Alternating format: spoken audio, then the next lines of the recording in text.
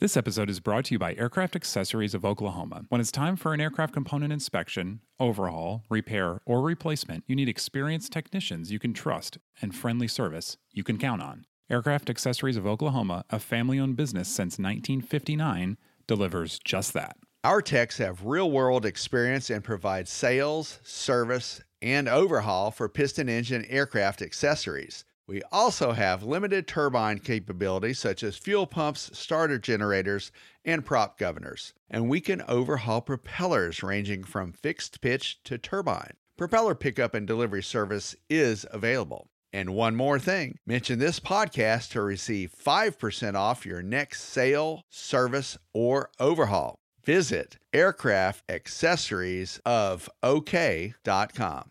Hi, I'm Mike Bush. I'm Paul New. And I'm Colleen Sterling. Welcome to Ask the A&Ps from AOPA.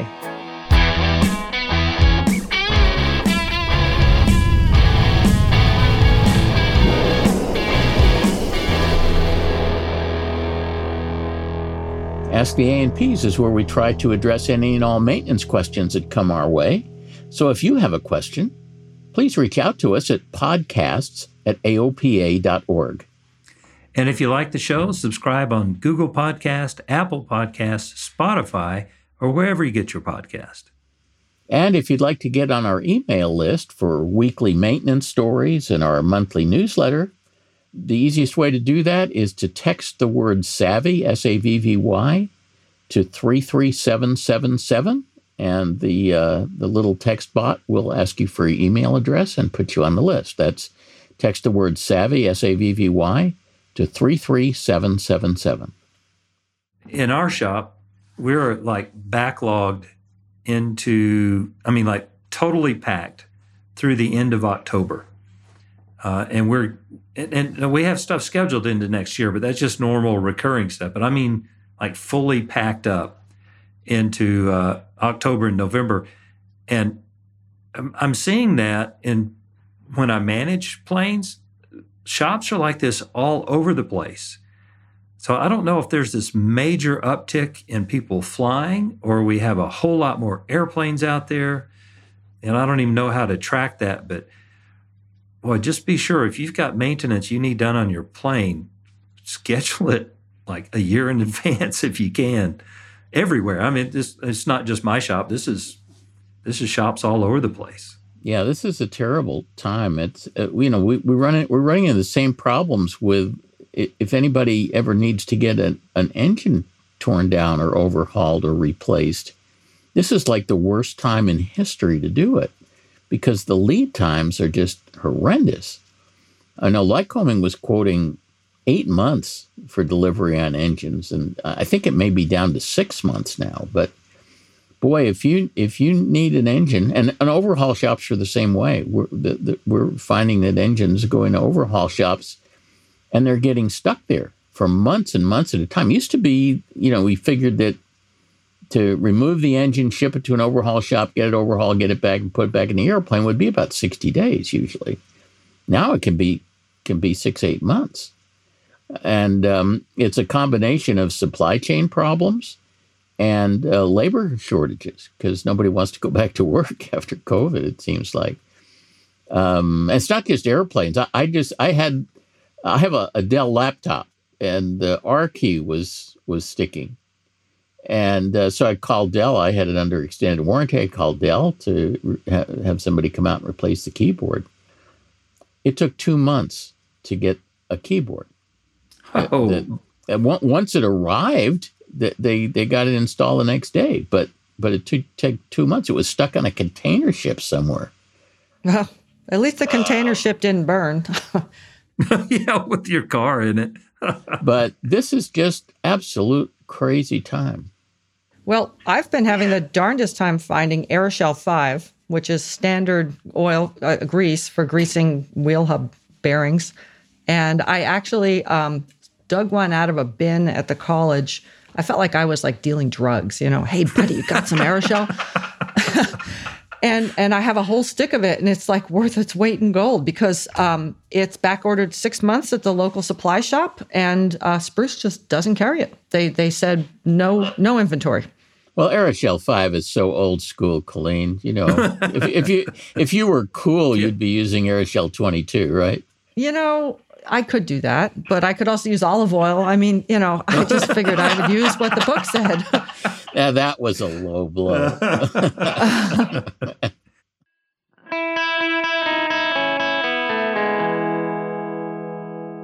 Okay, our first question is from Eric, who just wants to turn left. Go ahead, Eric. Hi, good afternoon. So I was flying a Pitts S1S from the factory in Afton, Wyoming, back to Apple Valley, California. It was a 6-leg trip. And on the 6th and final leg, almost all the way there over Barstow, California, I banked left and the engine started running rough on me. So I rolled upright and came right back to life. And I thought, well, it must just be the upper wing tank or the cruise tank. So I switched from the upper wing tank down to the fuselage main tank, flew level for a couple minutes, just make sure it was feeding, and again turned left, and it again started to run rough. So I leveled the wings again, and the engine came back again. At that point, I just kind of paused and went, It wasn't the 5-gallon cruise tank, and it wasn't the main tank. I showed plenty of fuel in the main tank.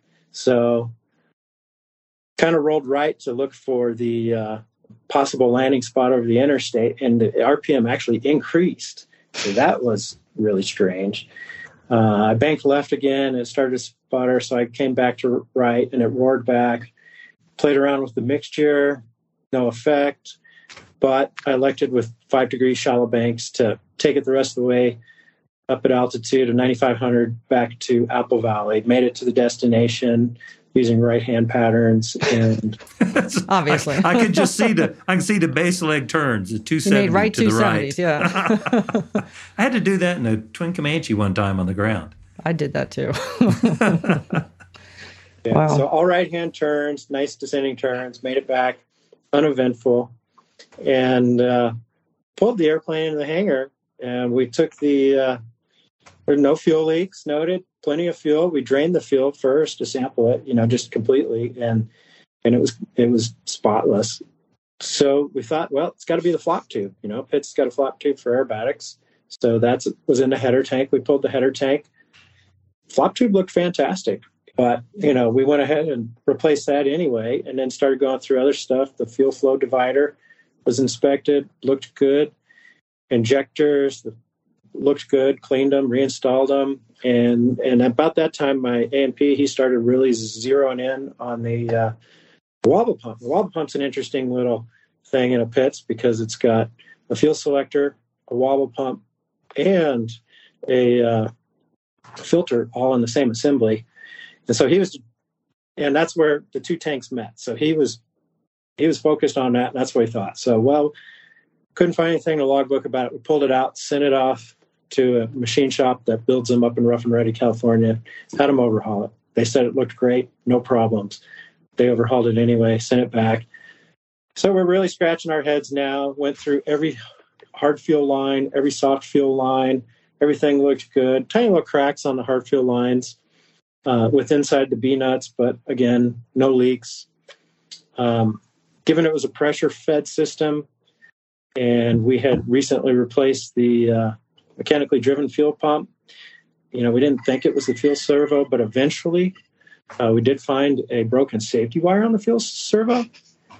But anyways, after that, we're kind of stuck. It's like, well, why would this airplane not run in a left turn, run better in a right turn? And it still does it, right? After all that? Well, I haven't had the guts to take it flying. I read an article one time about the most efficient way to get from A to B, like in downtowns. And if you can do it with all right-hand turns, it's the most efficient way. Left-hand turns are just a problem. So they're a time sink. It's going to be a problem at Reno. I'm just so disappointed that you didn't do more troubleshooting in the air, like to see what would happen if you were inverted and stuff. I mean, we would have so much more data to work with. Yeah. Well, and the strange thing is, you said you were flying aerobatics, you flew multiple legs, and then all of a sudden it started happening on that last leg with full fuel. I've had trouble with flop tubes before. And it was because my flop tube was so old that when I removed it, I could blow soap bubbles out cracks in the middle of the flop tube. So when fuel got low, it sucked air. But I mean, I trust you. You know, you fly aerobatics. You've been flying a lot. Why would it start doing this now on the cross-country home? That doesn't make any sense. So I did ask multiple friends about this, including Gary DeBone from IAC, and I reached out to Tim Just, but I didn't get an answer from him. You probably worked with Tim at Apple Valley when you got there, maybe. Probably. He knows the airplane, yeah. Yeah. So Gary was really stumped, but he did say that sometimes you get bubbles in the fuel divider. And you did say you overhauled it, but he asked if you had bled it when you, I don't know. Does that make any sense for the temperature or where you fueled up or? Well, no. So this last leg, I took off out of Lake Havasu, headed to Apple Valley. And it was a climbing left turn, no problems, no sputtering, nothing, very strong. And I had been flying. I did do an overnight in St. George, Utah. And so this was only 3 legs on this day. I really don't think it was temperature, being it was in November. So it's the thought of, I know exactly where you're going. I don't know where I'm going. with the bubbles is it doesn't seem like it was back in high school, I had one of those trucks that did it. What do they call that? Where it gets the bubbles and then it just stalls out. It's vapor lock. That's it. Yeah. I don't think it was vapor lock. It wasn't symptomatic of that. And why would a vapor lock only happen in a left turn? Exactly. I totally agree. Yeah, makes no sense. Yep. It has to be the flop tube. It has to be the flop tube. That's but he replaced it. I know. Well, the flop tube was great. Also, the other thing to note about the flop tube is in the header tank, which is about a 2-gallon tank. It's not in the it's not in the main tank like a typical Pitts. It only has to move 2 or 3 inches either side, right? Maybe a total of 5 to 6 inches throw, and so it's not really flopping around like a lot of other ones. And it was in really good shape. I mean, it wasn't like even close to being questionable. But let me get this straight. So I drew a little diagram of your fuel system because I wanted to make sure I understood this. You said this initially happened on the upper tank. The upper tank is plumbed directly into the wobble pump or through the header? No. So the upper tank can be either a fuel tank or a smoke tank. And so it goes down into a divider, but that airplane has not had smoke in it for 3, 4, 5 years. I'd tell you, I do have one other hypothesis I want to ask you about. So we ended up taking the fuel controller off and sending it out to Airflow Performance. And wait, tell me what kind of engine this is. Is Lycoming? Yes, Lycoming IO360 experimental, but it's a parallel valve experimental. Right. Okay. And the fuel servo is a Bendix fuel servo. Okay. RSA 5 or? Correct. Okay. And so we sent that out, and what they found was that the fuel servo portion looked good, but the throttle body, one of the mounting holes had kind of been ovaled out and showed a little bit of vibrational damage. And so what they are thinking is when I rolled left, it opened up enough air to suck in air downstream of the fuel servo into the intake and lean out the mixture. You just lean the mixture out? Wow, that's a lot of leaning. Yeah, and then when I would roll right, it would close it up and better seal. So when is that coming back to put on the engine? It's got a UPS tracking number right now. So are you? I should have it by the end of the week. I don't think I'll be able to get it on this weekend, but. Are you going to be satisfied with that enough to go fly the airplane and see what it does? I think so, because nothing else is left. I'm going to do climbing left turns. I'm sorry, right turns. Right turns. Yeah. Be sure you get that, correct. Tell the tower, I'm making right pattern today. Well, I think we have to admit that Eric has stumped the collective here. Stumped the collective chumps. Right. Yeah. So you're going to have to come back on, though, after you put this servo on and let us know what it does. Okay. Do you have a parachute on the airplane or on your body when you fly it? I do. Yeah. So the engine, how high does the airplane have to carry you before you can jump out? We just need to know how long the engine has to run before it quits again. Parachute is advertised to open in 300 feet. But you got to get out of the airplane too. So what, say at least 500 feet? So how long's the runway? You want to take off, hold about 10 feet, get a lot of speed up, and then just go vertical? And It's a pretty good runway. Okay. Yeah, I might have to study that F-16 return to service profile. That's right. There you go. That's right. Viking departure. Well, that was really a stumper, Eric. Thanks for calling. But let us know what you find. We'd love to hear what the mystery was when you solve it. Okay, I'll do that. Thanks, Eric. Thank you. luck. Our next question is from Doug, who's ready to pick up a paintbrush, maybe a roller, whatever it takes. Go ahead, Doug. Hi, guys. Thanks for taking my question. It's occurred to me that in economic terms, one of the most important wear items on my airplane is actually the paint job. Airplane paint jobs are hideously expensive. They take lots of downtime. Apparently, they involve removing control surfaces. The whole thing sounds like a horror show that I want to put off for as long as possible. My airplane's paint job is showing what I think are normal signs of wear and tear. My questions are, aside from hangering the airplane, what can I do to extend the life of the paint job? And in particular, should I be trying to touch up paint in damaged areas? And if so, how should I best do that? Well, so the paint serves a lot of purposes. The most obvious that we think about is makes it look good. But the reality is it's doing a lot of protection for corrosion issues. So yes, touching up the paint is a really good thing to do. It doesn't matter what paint you put on it particularly. There are a few aviation-specific paints, but they're really, for the most part, modifications of automotive paint. So you can use wrong colors, the right colors. Activated paints are probably going to be the best in terms of their strength. We don't typically clear coat aircraft. You didn't say what kind of airplane it is. It's an RV-9A that fortunately someone else built. Okay. So if you can find the original paint, it's nice to use the same paint as the original, just because. And you can just apply the paint with a touch-up brush. There's no approved specific way to do it. It's nice to spray it on because you get the proper thickness and all that. You can get a touch-up airbrush down at Harbor Freight, for that matter, and they did a nice job, or just anything to get it covered. And that'll make it last quite a bit longer and protect the airplane from the corrosion. That's the main thing. But yes, and this is an owner, you're pilot rated, it's experimental, all that. So this is definitely something that you can do. But I have to warn you, though, paint will really bite you. Paint is a fine art. And so, and I've done some touch-up work on mine. I just finished painting part of the interior of my plane. You will spend multiple days masking things off and protecting the rest of the airplane. And then you will spend 15 minutes applying your paint, or prepping the surface. And then you will spend 15 minutes applying. So it's not a trivial thing to spray paint. If you can touch it up with a brush, that makes it a lot easier. You will find that the color will not match no matter what you do, because your paint has faded and the original color will come nice and bright and cheery. And you may see your airplane looking like a molting hide of an animal.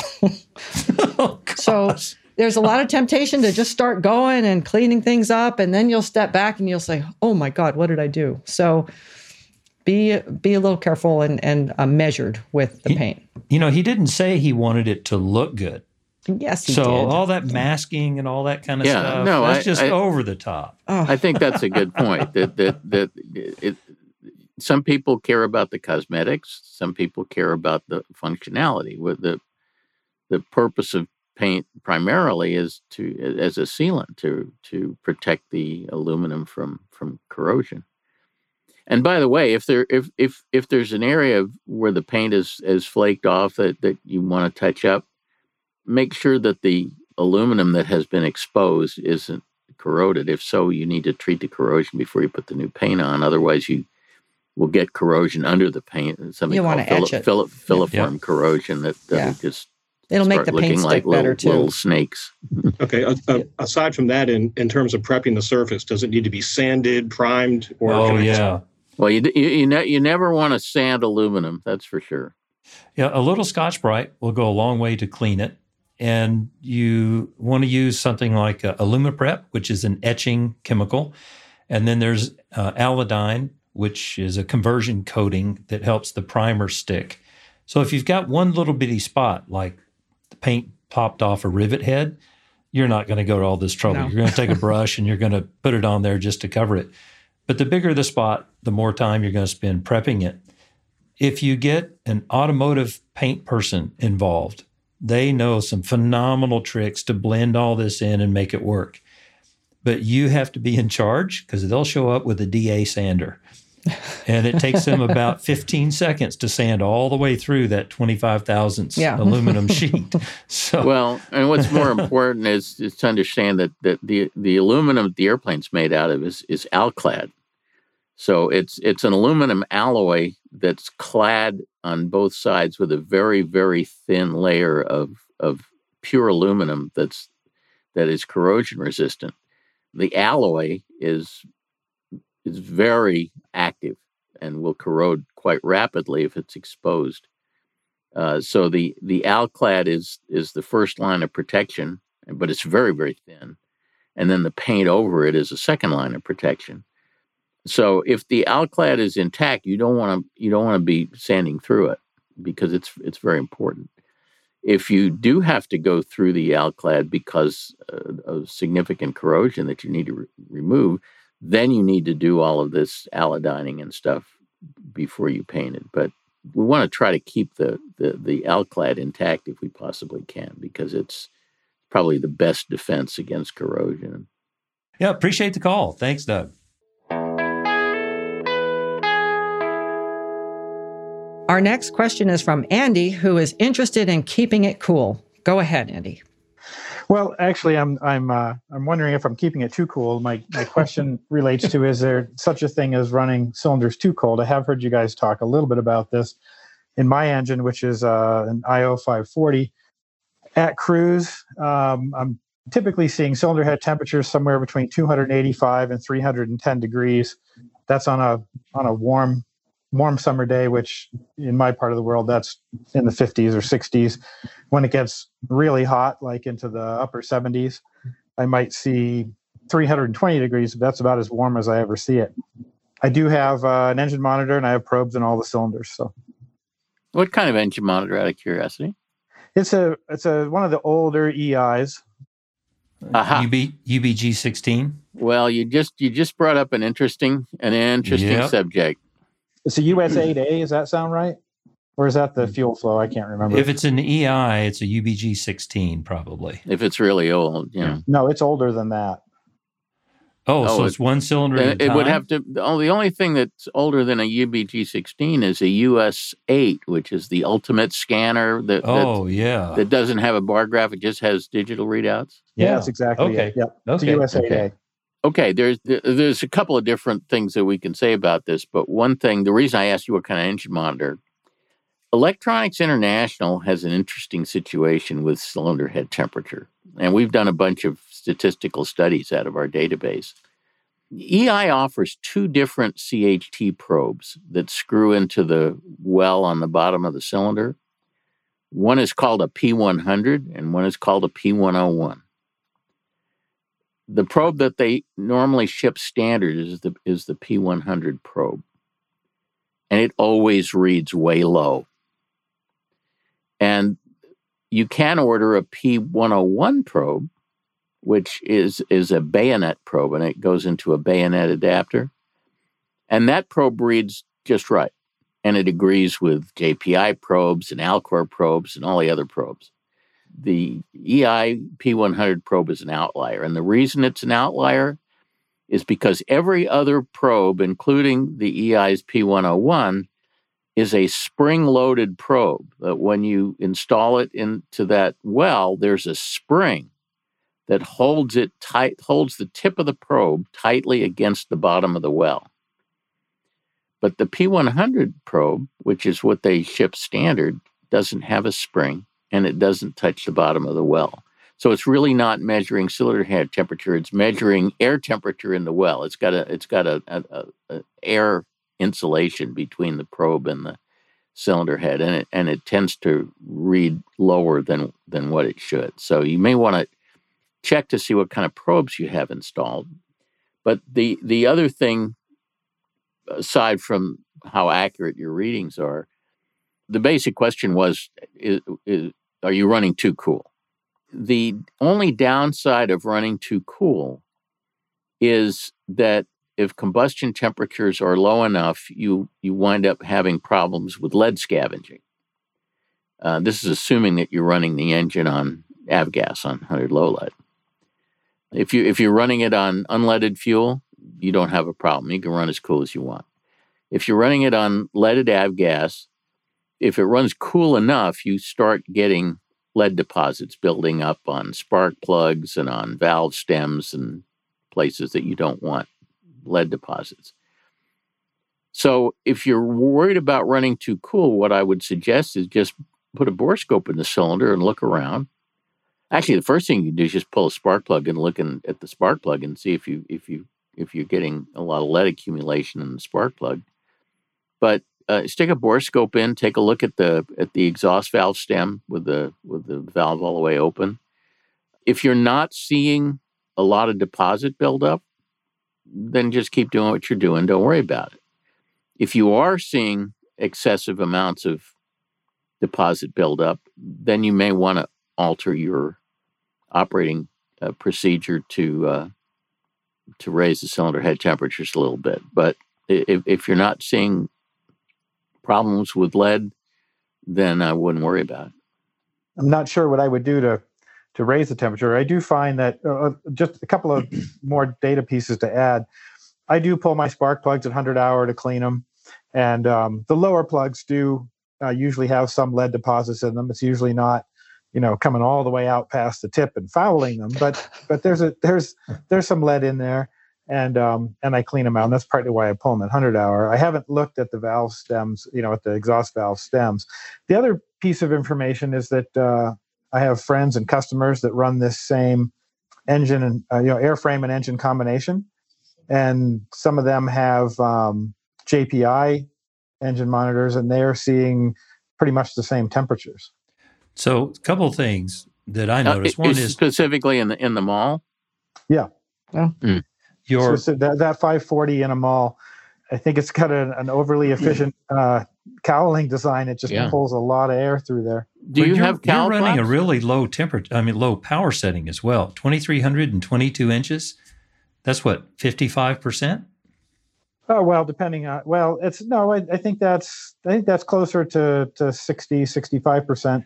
But that's, this engine red line's at 2,400. So you're only coming down 100 RPM off the red line. Yeah, but the 22 inches is pretty low. So, that's just a part of why the cylinder head temperatures are low. You're not pulling a lot of power out of that size engine. Okay, but again, the primary risk is either persistent spark plug fouling, which I assume you're not having, because if you were, you would have said so. And the other risk is exhaust valve sticking, which is, a problem with Lycomings, which is why they recommend doing the wobble test and why we sometimes have to ream out the valve guides and stuff. So those are the downsides of running cool CHTs with 100 low lead fuel.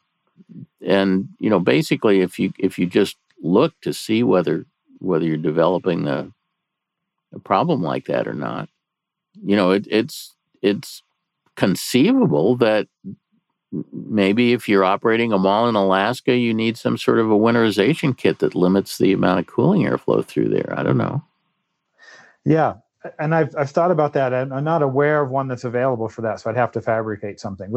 That's fine. I could do that. That's Alaska. Yeah, you're in Alaska. You're allowed to do stuff like that. Do right? anything you want. It is easier. It is a tape. lot, I am an IA, and it's a lot easier to get field approvals in Alaska. I will say. There you go.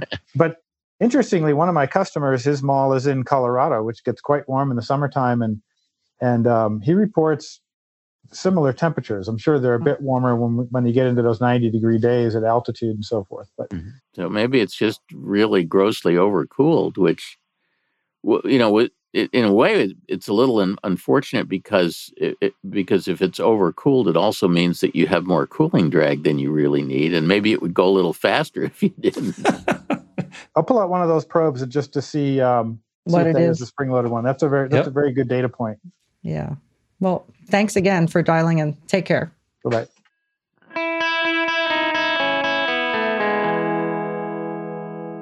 Our next question is from Tom, who has a PhD in compression readings. Go ahead, Tom. Well, I won't say it's a PhD, but it's a something. But anyway, after listening to that, I have an 0320 D2G that I had overhauled about 100 hours ago. And at the 18-hour point, one of the cylinders measured 38 over 80. So I brought it back to the shop that did it, and it was an overhaul shop. It wasn't done on the field or by an AMP in a shop somewhere. It was an actual overhaul shop. And now it's got about 100 hours on it. And I've got 2 cylinders in the low 70s and 2 cylinders in the mid 80s, and they're all leaking at the valves. And basically all of them have been getting slightly worse as time goes on. So at some point, I'm expecting they're all going to be in the 60s or below. So even though we kind of all agree that compression isn't necessarily a really bad thing, not everybody understands that. And when I finally decide to sell that, which will probably be maybe 8 or 10 years from now, I'm going to either take a financial hit for repairing them then, or replacing cylinders, or doing something, or chasing away potential buyers altogether. So, and at that point, costs are going to be higher than they are now. So basically, I'm looking at it as possibly a pay me now, pay me later thing, where do I wait later and pay twice as much, or do I just get it done now, be done with it, put on new Lycoming or Millennium cylinders? I don't have to bore scope every annual. I relieve the anxiety level of, oh my God, now what do I have to do to the engine? What are your thoughts on that? Wow. What do you have against bore scope? Tom, let me ask you a question. Supposing you anticipated the possibility that 10 or 15 years from now you were going to sell your house. Yeah. Would you put a new roof on it now, or would you put a new roof on it in 15 years when you were getting ready to sell it? Well, it depends. If it's leaking, I would do it now. Well, I agree, but let's assume it's just kind of looking kind of crummy, and it's a wood shake roof that doesn't really pass code anymore. So you'd have to put in composition. I think the answer is I might as well do it now and get the benefit of it myself rather than do it just before I sell it. He's not going with this quite right. No, he answered it exactly the opposite way that I would answer it. It to me it would. So here's what I'm hearing is that this bothers you. So you're not really concerned about the reliability aspect and all that sort of thing. It's just bothering you because what it's doing right now isn't going to be a problem, but it's irritating you because first off, you know too much about compression. See, I think that's the main problem. He's overanalyzing. Yes. Yeah. Which is okay. I do that all the time. Numbers are cool. Every annual or even before that, I'm constantly going to be doing something. And there's some amount of anxiety level because when you do have low compressions, it doesn't necessarily mean you have a problem, but it could. Well, first of all, none of those compressions are low. No, none of those are bad. 38. 38 over 40 is low, but yeah. But you're assuming that new cylinders are going to fix this problem forever, and they don't. You're still going to bore scope them each year too. Yeah, just because you put on new cylinders. Get out of bore scope free card just because you bought a new cylinder. Background: this engine was put in new in 1981, and I flew it for 32 years and put on 2,200 hours. And at that time, all the compressions were in the mid to upper 70s. One of them was in the mid 60s, and it was a ring problem. I was burning oil. And we said, well, I could just do that one cylinder. I could just top it. Or since that engine had never been opened up in 32 years, we decided maybe we ought to look inside. And what did you find? You know what I found? It was perfect. It was perfect. When he mic'd the crank, it was still within new spec. Yeah. See, you should have never touched that. Why did you do that? Yeah. You know, we see O320s like in flight school operations go 4,000 or 5,000 hours. Yeah, absolutely. But without any problem. As soon as you did something, that's when you had the cylinder with the problem, right? Well, the problem was that it was 32 years, and we just thought, without ever who knows what was inside? It was just all that time. There could have been rust. It could have all sorts of But you things. do know, because you should have been checking the oil and looking in the cylinders, and there's ways to tell what's going on in there. Oh well, it's water under the bridge. So I'm 62, and I'm not going to let them splice me open just to see what's going on inside. Yeah. Oh, come on. You're well past TBO, Paul. I'm well past. Paul, you don't look a day over Helen 61. says that all the time. Some people may wish they would splice me open to see what's inside, but not going to happen. Well, cylinders are wear items, right? You should not have an anxiety. You should bore scope your cylinders. When you see a problem developing, most of the time the problem can be resolved without removing the cylinder. We have had a really good luck with lapping valves, particularly on Lycomings, and bringing them back to. Plus, there's this old saying, which I'm sure that Paul will agree with, is that an A&P mechanic can get any compression reading he wants. Oh, we're pretty good at that. Compression readings are so totally unreliable because they're just so many variables that go into what that meter's going to read.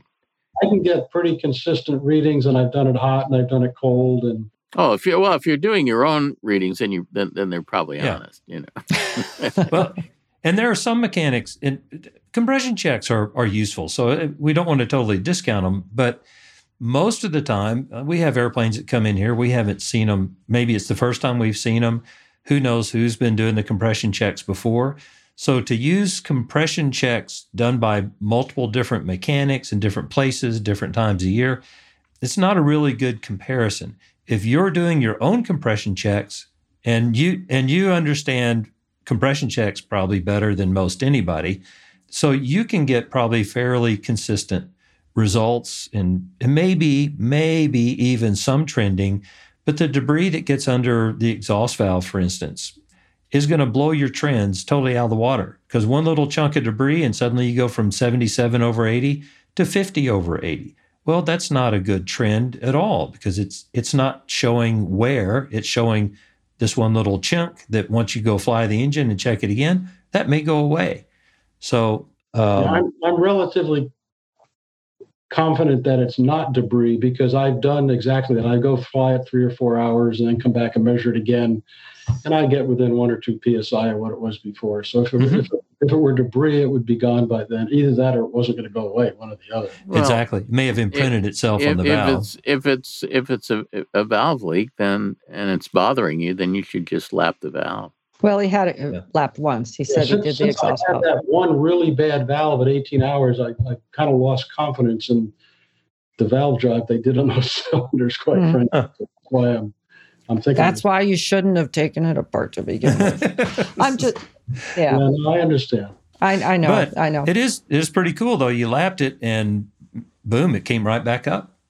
Yeah. Well, it came right back up to the mid 70s, but that's one of the low ones again. That's the one that's in the mid 60s again.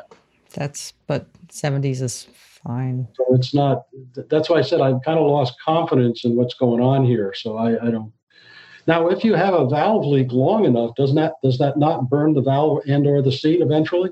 That's the reason that you need to stick a bore scope in there right. to take a look at it. Every time. If you look at it, it's either very far gone, in which case you probably have to pull a cylinder, or you caught it when it wasn't really far gone, which I'm guessing it's not far gone because your compressions are not very low. And then it's a really good candidate for lapping, just cleaning the mating surfaces up. You're right, though. The surfaces have to mate to exchange the heat properly. So eventually, if the exhaust valve is warped, or if there's a lot of metal erosion, or if there are stress cracks on it, or if it's not rotating, then you're going to need to replace the valve, and the only way to do that is pull a cylinder off. But if the valve is still looks halfway decent, you can probably resolve the problem by lapping it. Take a fraction of the amount of money you would spend replacing that cylinder and buy yourself a bore scope. It's a really fun toy. You can look around corners with it, stick it in your ear, and Yeah. So, or borrow one, but that you will get so much use out of that, and it'll help you preserve all those cylinders much longer. Yep. All right. Well, thank you very much for having me on. Appreciate it. We enjoyed it. Don't stress. Don't stress. Yeah. That's the important flying. thing. Yes. You'll Gotcha. be safe. Thanks for coming on, Tom. Yep. Bye. Our next question is from Jeff, who's trying to feel the fuel flow. Welcome to the show, Jeff. Well, good morning, you guys. Or I guess afternoon for you. I'm just at the tail end of the morning here in Southeast Alaska. Mm-hmm. Oh, gosh. And I'm in a bit of a Faraday cage. I'm in my hangar. But I live in Ketchikan, and I came up to Juneau to work on my plane this week in between storms. So that's where the hangar is. So anyway, my question to you guys, whenever it was, Ian, that we talked last, but I fly a very basic Cessna 180H model float plane with a standard 0470 engine and an 0470R to be specific. I recently did a panel upgrade, and one of the things I did was I had installed a fuel flow gauge, one of the Electronics International FP5s. And so I have two questions, one of which is kind of general and one is model specific. So number one, when you're flight planning and referring to a POH or owner's manual, is the gallons per hour shown on the performance charts as consumption per TAC hour or for real time, such as a Hobbs or flying hour? Well, so in your 180, when the POH was written, the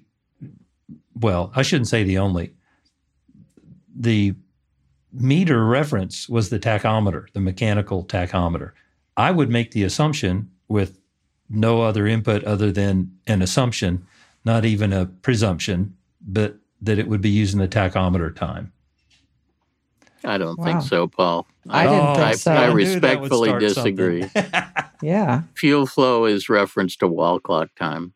Constant time, not variable time. I mean, think about what your fuel flow is when you're idling on the ground. The TAC is running at half speed, but nobody's going to say that your gallons per hour is sky high because it's referenced to TAC time. They had clocks when that airplane was built. Yeah, but are we allowed to disagree? Absolutely. It's so fun if we all agree all the time. So I'm thinking when they did their performance charts and they're cruising and they're using analog gauges. So this is what, a 180H, what's that, 1960, 67? Do you think they were measuring? I don't know what kind of gauges and systems they were using. If they were using the analog stuff in the airplane. They were using a wristwatch, Paul. Yeah, why are you hung up on something on the panel? They were using a wristwatch. I'm not hung up on it. They were test flying and collecting data. They could have used a stopwatch or a digital watch. I think you're outvoted, Paul. Okay. But the denominator has to be a steady constant. It can't be something that's going to change and then you average. That's what TAC would give you, right? TAC go slower when you're idling and faster when you're climbing. But it's supposed to be right on the money or close when you're in cruise, at least plus or minus the width of the needle, which is only 50 RPM. Yeah, but you're not in cruise. You're not in cruise the whole time. Paul's not going to give this up, is he? Look, if somebody doesn't disagree, you guys just happily just cruise right along. Well, let's see what Jeff says. I'm used to, or other than aviation, accustomed to TAC time, like, running heavy equipment or even farm tractors. And a TAC time on a tractor, as I recall, was, when it was at a certain specific RPM for that Ford or Massey Ferguson tractor, it was burning, that RPM was for those many RPMs per hour, real time. But you had a little red mark, a tick mark on your TAC that showed standard RPM, and you'd run your PTO or whatever else. So like an airplane engine, we're kind of about the same technology, from the 40s. That's about right. Is the TAC time then when it's you're flying at 23 squared or 25 squared, whatever your RPMs are, is the gallons per hour measured there. But then of course your mixture is a function of altitude, and that leads into my next question. So it sounds like we don't have a definitive answer, which is. Yes, we do. We have an absolutely definitive answer. All right, Mike, thank you. It was reference to National Bureau of Standards official time. In Colorado, they were listening to the clock. Reference to the atomic clock. That's right. I mean, that's what I use when I fill out my logbook. Is I use my clock, not my tack. Right. Me too. I mean, my pilot logbook, not my maintenance logbook. Yeah. Correct. Yeah, me too. Right. It's funny. I've asked numerous instructors this question over time, or CFIs I've flown with, and I got the same kind of answer. Like, well, it's hour. No, it's tack. No, it's interesting. my first question. And then the second question is a little bit more specific, as part A and B. The owner's manual for my 67 H model gives me performance charts starting at 2,500 feet altitude. So for 23 squared, it shows my aircraft manual as 13.1 gallons per hour, while my seaplane supplement shows 12.9 gallons per hour. Why is there a difference in the fuel consumption at 2,500 feet? I need to put floats on my plane. There is no difference. Yeah, that's bizarre. Those two numbers are the same. It's the same altitude. An analog gauge. The difference is much thinner than a needle width. So wait a minute. But were they using a digital clock and digital fuel flow when they built I would these never POHs? have guessed your fuel flow is better with floats. I think that we all need to put floats on our planes It is true that with floats, time dilation is slightly less. And you get lift from floats, right? So you're saving gas, right? Oh, gosh. No. The air pressure at the inlet to the induction system has to change with those massive floats hanging up there. There's got to be a change in the mixture or something. But by the way, you know how I'm always talking about manufacturers' TBOs on propellers and engines and trim tab actuators are all based on the worst case airplane. Yeah. Well, this is the worst case airplane. We finally found it. It's the seaplane that's operating off of salt water half of the year, and then the other half of the year the weather's too bad to fly. That is the worst case airplane. 19,000 hours. So his airplane was the one that they calibrated all the TBOs to. Yeah. I have logbooks and counted how many different engines it's had over time, but I know that this one, I've been taking very good care of it. The compressions keep coming good. I do routine oil sampling checks, and it seems to be holding up. And so whatever I'm doing, I'm not killing it yet. Well, it's a great airplane and a great engine. It's probably the best engine that Continental ever built. So, well, I sure like it. Yeah, awesome. Anyway, so I guess flying in the neighborhood of 13 or 14 gallons per hour is probably going to help me. It'll be a little bit rich, but that will probably be a good place to be for my general. I recommend leaning until the engine starts running a little rough, and then richening until it just barely runs smooth again. That's absolutely perfect. Can't go wrong. Yeah, on your engine, you'll end up half of it's lean to peak, and the other, you'll have 2 lean to peak, 2 at peak, and 2 rich at peak, and that's about as good as you can get. Don't try to lean to fuel flow, and don't try to lean to the book. Absolutely let the engine tell you when the mixture is correct. Yeah, give it a try. That's what I did for the first 500 hours flying the plane. So, I just went back till I got. What happened to the other 18,500 hours? Wow. All right, Jeff. Thanks for the question. That was a lot of fun. Yeah. For you guys' time, and thanks for the invitation. Sure. Stay warm. Just remember wall clock time. Don't. Thank you, Mike. 2-1.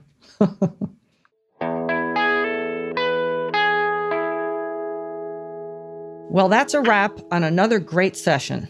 The three of us know a lot more about maintenance than podcasting, so we would love your input. Send us your ideas on what you want to hear. Questions and comments can go to podcasts@aopa.org. Enjoy the spring weather, fly safely, and have fun, and we'll see you next time. See ya. Bye, everybody.